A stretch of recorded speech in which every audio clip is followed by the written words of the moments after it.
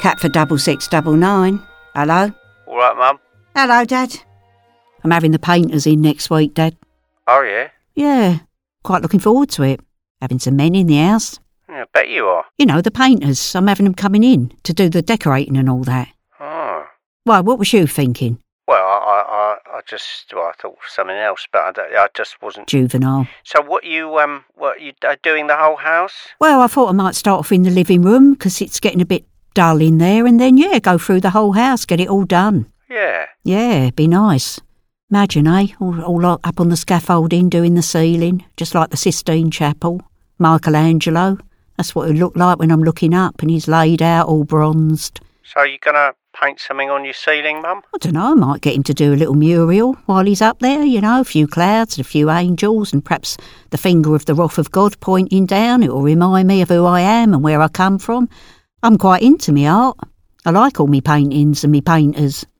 I was in Nando's the other day, and they've got some quite nice pictures up in there, actually. Oh, yeah, well, they've probably got a job lot, haven't they, up in Nando's? They've probably all got the same painting in all their cafes. Got one artist that paints them all. Who's that? Well, I don't know, do I? Anyway, I was talking about the old masters. Rembrandt and Turner and Van Gogh. Gogh when?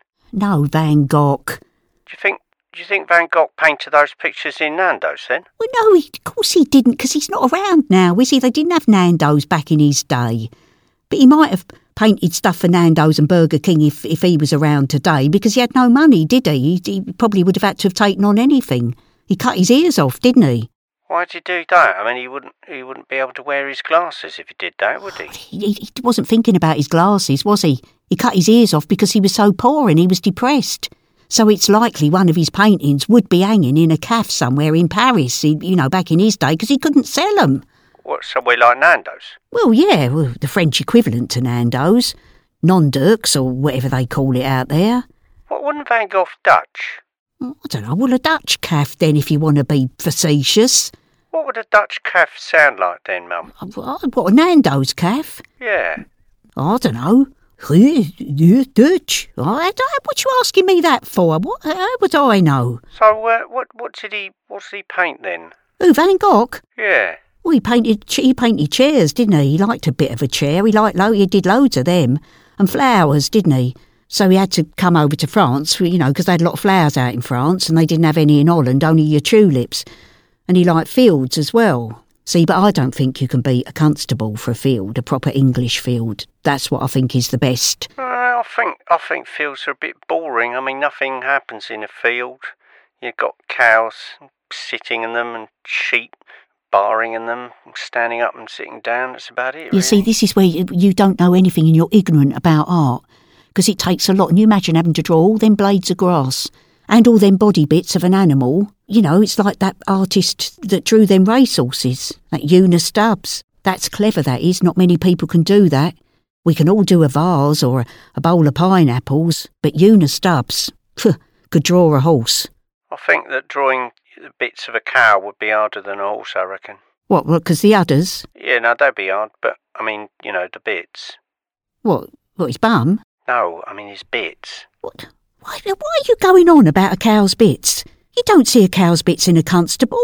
You don't have come out with some rubbish sometimes.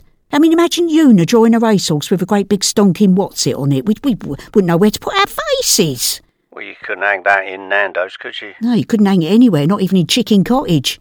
You couldn't draw animals' fannies and cocks. It'd be illegal for a start, and it wouldn't be art. Well, it's not illegal to paint people's bits, though, is it? Well, yeah, because that's the beauty of it, and that's the human form, and it's got a special name in it. That's what it's all about with all these nudes. It's beauty. Yeah. I should probably take myself off to an art gallery sometime. Yeah, so you can look at all the tits. I just like looking at the beautiful human form of vintage ladies, Mum. For the 1000th time, Dad, your websites and magazines ain't art. The human form's not all beautiful, Dad. I mean, what about Hogarth, yeah? He was famous for all the babies drinking the gin. They weren't beautiful people, and he was really famous. They named a roundabout after him. What about that bloke who painted those big naked ladies? I mean, he might have taken photographs if the camera had been invented then. Oh, that Rubin? Yeah, Rubin. Oh, maybe he would. Those artists all use prostitutes as models. that lot, you know, the pre-Israelites. I bet the only artist you've ever heard of is Titten. He's the one that did all that blue, innit? You ain't got a bone of culture in your body, have you? Blue. See what I mean? No culture whatsoever. Well, I'm off to a gallery right now, Mum. Are you? Well, I'm going to get the painters in and I know who's going to have the most fun. All right then. Yeah. Enjoy yourself. Talk to you later. Bye, Mum. Catford 6699 was written and performed by Annie Aldington and Charles Armstrong. It was produced by Joseph Degnan.